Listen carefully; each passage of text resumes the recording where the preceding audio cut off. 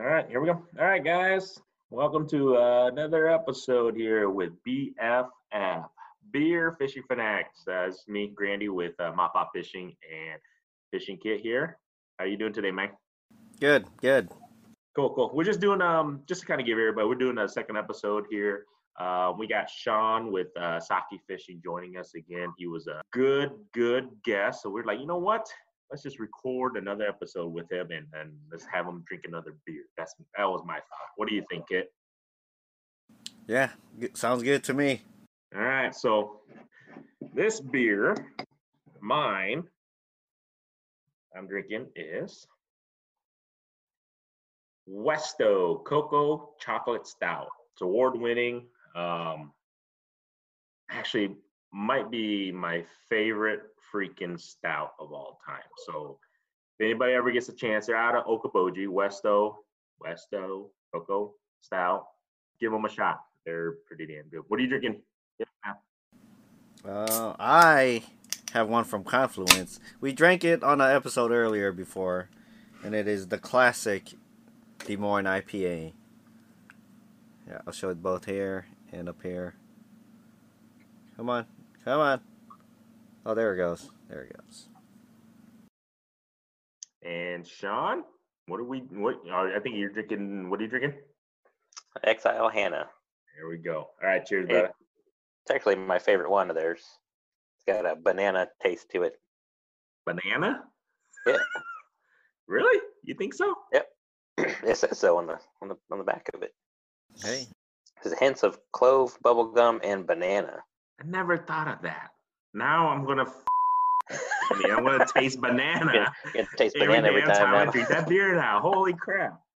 Anyway, so what did I see? I think I saw the other day. Actually, one of the episodes we were talking right before about snagging, and then people leaving it. Remember something? Remember? I think we said something about the people were leaving some of those junk fish or whatever because they were snagging or whatever, right? So I had more questions. I'm hoping you guys can help me understand because I see people, they just go out there and just snag all the time. Like they literally cast and then I just see them like, I'm like, I've never done it. I've done it one time actually with you, Kit, but I don't know like what's the reasoning behind why snag, what kind of equipment, I mean, what types of fish can you snag? You know what I'm saying? Like, what are you going for when people are snagging? Teach me. I don't know. What's snagging all about, guys? Well, like there's one desirable species that you can only catch by snagging. That'd be the spoonbill or the paddlefish. Depending on your body of water or your river system, there's seasons for it. On like the Missouri, I don't know when the seasons are. Like you actually have to buy tags, kind of like deer season. I don't know the specifics. I mean, I could look it up real quick if you guys want me to. But there's like the spoonbill and paddlefish is like a desirable fish, but the only way you can catch them is by snagging them. So that'd be one reason you'd want to snag fish. But like down here in Des Moines, there is no season. There is a bag limit. I'm not sure what the limit is, but they are found as far up as the Red Rock Dam. So if you go down there, you'll see people snagging, and I think and people know that, so they go down there, and there's no season for it on the Des Moines River. So unlike the Missouri or whatever, you have to wait for a certain time of year. Then you gotta buy tags for it. Opposed to like Des Moines River, you go down there whenever, and then just snag a spoonbill. Since there's no season, there's no tag. There's still a limit. I'm not sure what the limit is, but that's like, I guess, a main reason people would snag. You know when snagging, Sean? Yeah. The only other reason I could think of is like the same reason people would go bow fishing is they just want to go and get rid of them. I mean, I see a lot. That's why you see a lot of them on the bank. People, they'll go and they'll snag them just to get them out of the water. They think they're, a big nuisance to the ecosystem. So I just snag them, toss them, snag them, toss them. Not many people eat carp. I mean, that's probably the only other one that you really go for. Snagging carp. So what did we say what you do with them? You just release them, right, Kit? Yeah, Is that what we were talking about last the time? DNR wants you to either harvest that fish or release them back. Doesn't matter if they're invasive or not.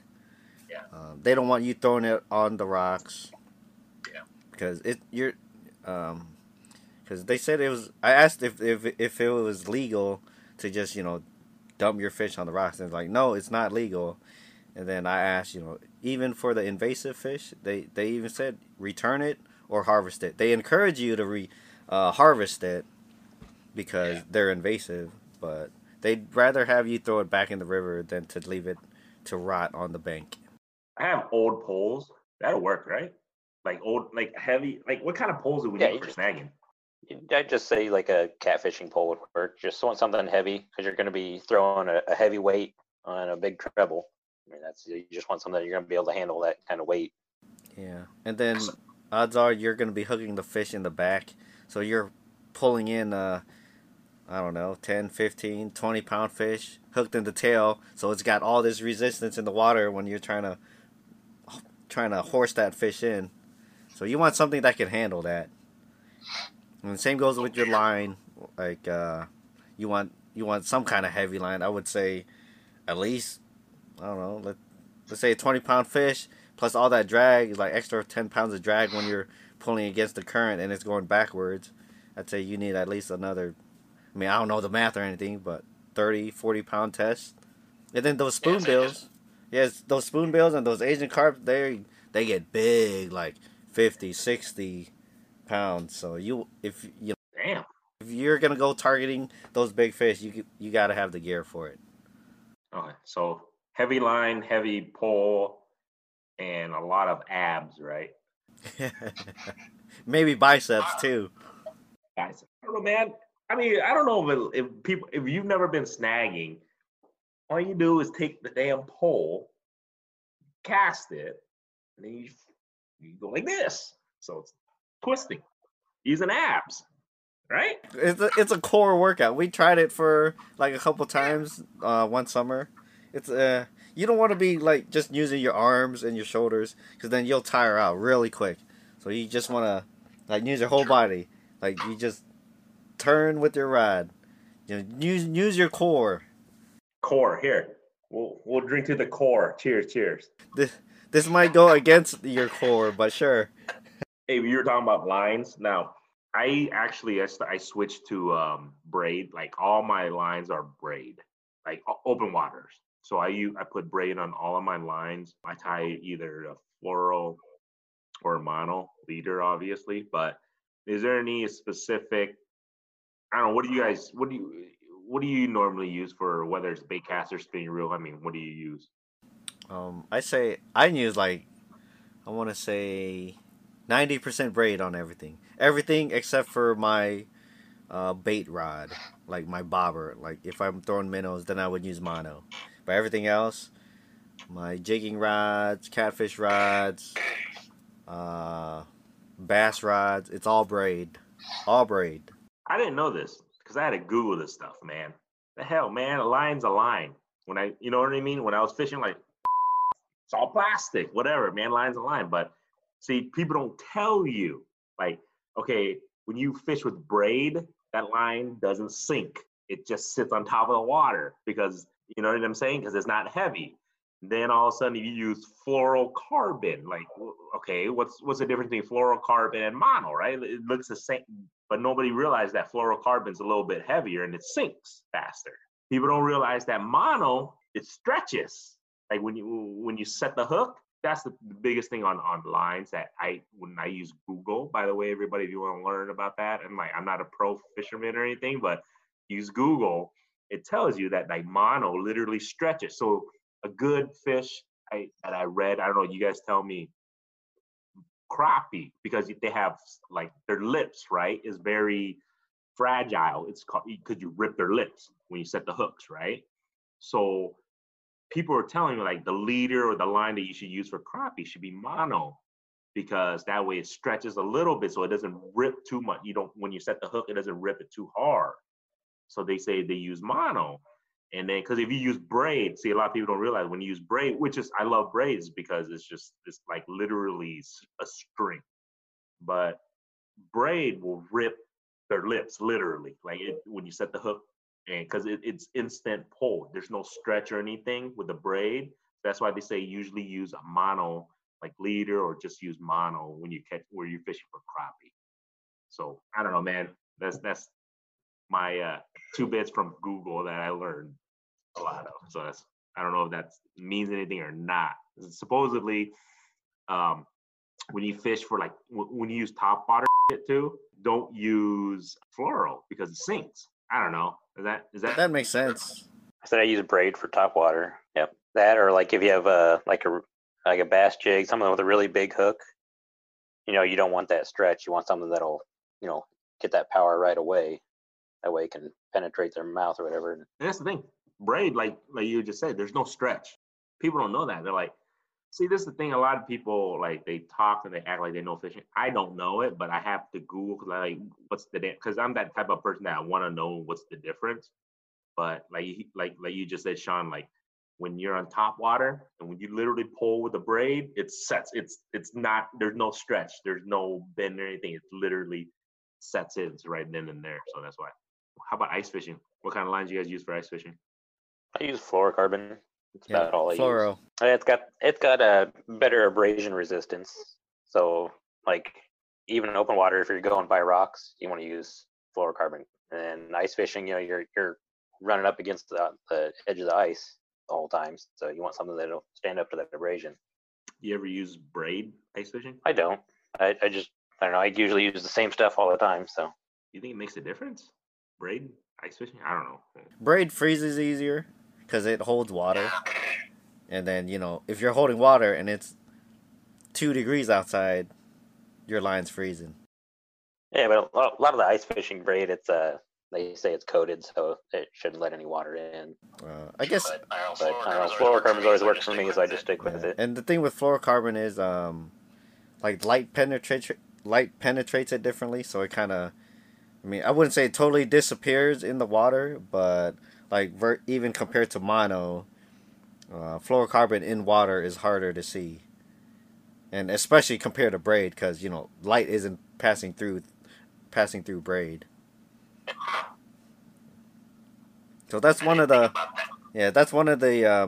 reasons I like using fluoro as far as a leader is concerned, because I'm using braid and then I'll have a fluorocarbon leader, and they say it's invisible in the water, but even I can see it in the water. So if I can see it, then the fish can see it, especially during ice fishing, because they're going up to your bait and they could be sitting there for like 15 seconds analyzing everything going on, and I'm sure they can see that line too, but with fluorocarbon, it kind of minimizes what they can see compared to like braid or mono.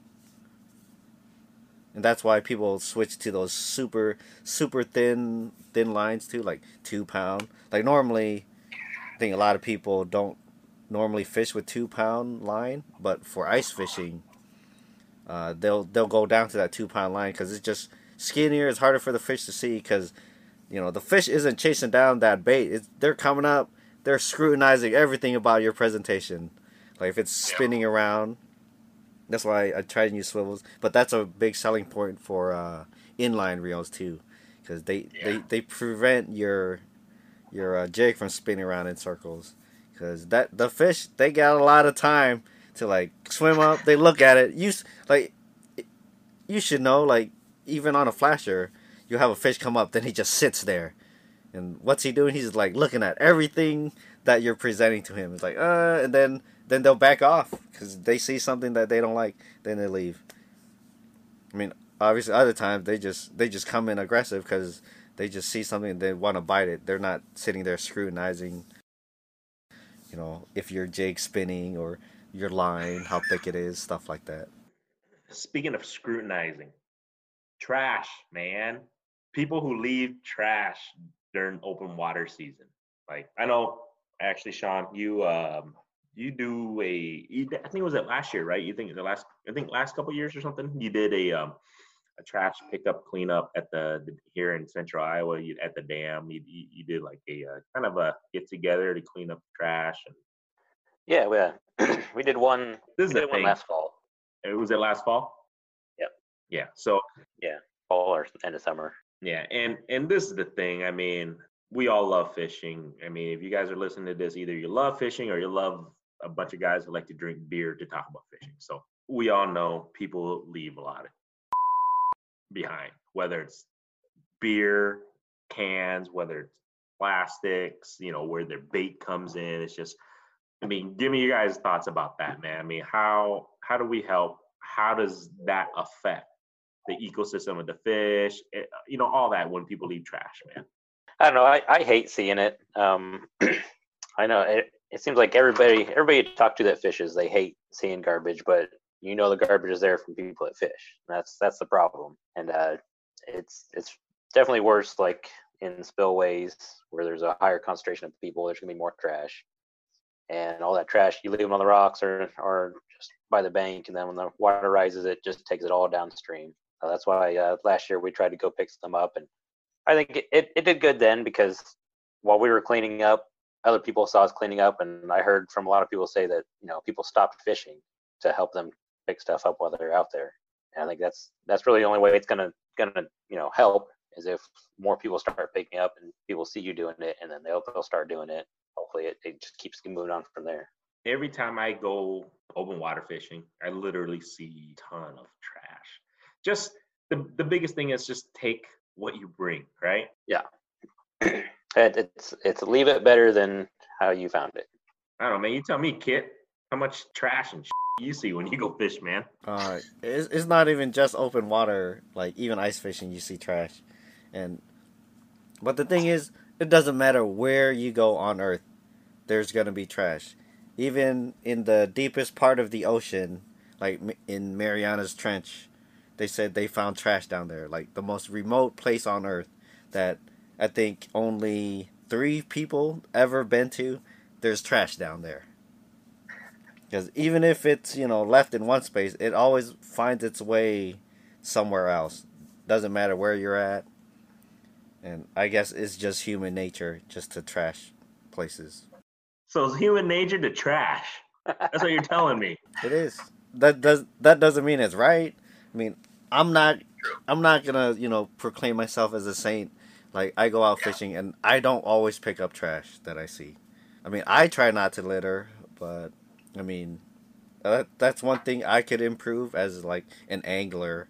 If I see trash, I go and pick it up. All right, guys. Every time we go fishing from now on, that all of us have to take at least a piece of trash back with us. Yeah, we could all do a little bit better.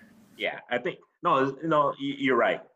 Like what Sean was just saying, make it a little bit better. Let's just do this. Everybody, take your own stuff. Quit leaving your own. Number 1. Number 2, take one piece of trash back with you. You don't have to take everything back, like you said. It's a lot. When you go out there, there's hell, all right? There's tons of freaking trash everywhere. But if you take that one piece of a beer can or a box of, leftover lures or whatever, it literally, just imagine if everybody did that. You take your own trash and you take one piece back with you. It helps. Yeah, it's one less piece. It's one less piece of trash. Yeah. Hey, did you guys see that the Johnston bait shop, their live bait containers are now, they use compostable ones. Yeah, the worm containers, the wax worms, all that kind of stuff. So they say it's not biodegradable, but it's compostable. So I mean, even that will help. I mean, if it gets left out somewhere, it's not as bad as all the previous ones. All right, we're gonna have to look this up. What's the difference between biodegradable and was it compostable?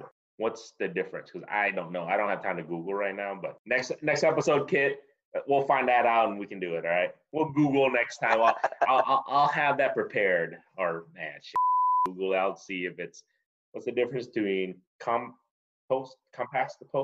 and and biodegradable. Anyways, though, just thought we'd extend another episode with Sean Wasaki fishing here. So give everybody a little opportunity just to kind of sit back, have a beer here with us, and just kind of talk a little bit about fishing and everything. So we just like to thank everybody for joining us. But we'll be having some more vendors, more interviewers joining us in the upcoming episodes and everything. So make sure you guys subscribe. Check out the YouTube channel of Mr. Fishing Kit here. You guys can see him in action a lot of the times catching. He actually has a few episodes with Sean and myself, I think a year or 2 years ago. So make sure you guys check that out. Especially check the one out where I outfished a guy named Trey. So make sure you guys check that one out. Like that one. And then, this is the thing. I want to give somebody a MaPop fishing hat because they're listening. They listen to all our podcasts all the way through, and they're listening to this point. I want them to go watch that video with me and Trey. It's what episode was that on Fishing Kit? What's it called? Hold on, let me look it up real quick. Obviously I'll put a link on this, but you guys click it and you watch it and you comment on that. And if you are the first person to comment on Fishing Kit's video, this video that I outfished the man and he had to do donkey kicks. And by the way, so a lot of people don't know this during that competition. Saki Fishing actually sponsored us by presenting the trophy. So he actually provided the trophy that I was not the worst fisherman. But I beat him, and I caught it with the, what do you call that one lure that you had? The eggplant lure. Eggplant, the penis lure, all right, guys? This is the penis. And I caught fish with that. Go there. The very first person to comment that they went back to watch that episode because of this podcast, I will send you MaPop fishing hat. Other than that, thank you for joining us, guys. Oh yeah, and that video is titled "They Have to Use This Lure to Catch Fish," and it is Mr. Grandy himself. He's looking at an eggplant. That's the thumbnail. Looking at the eggplant with my eggplant face. All right, guys, have a good one. Join us next time.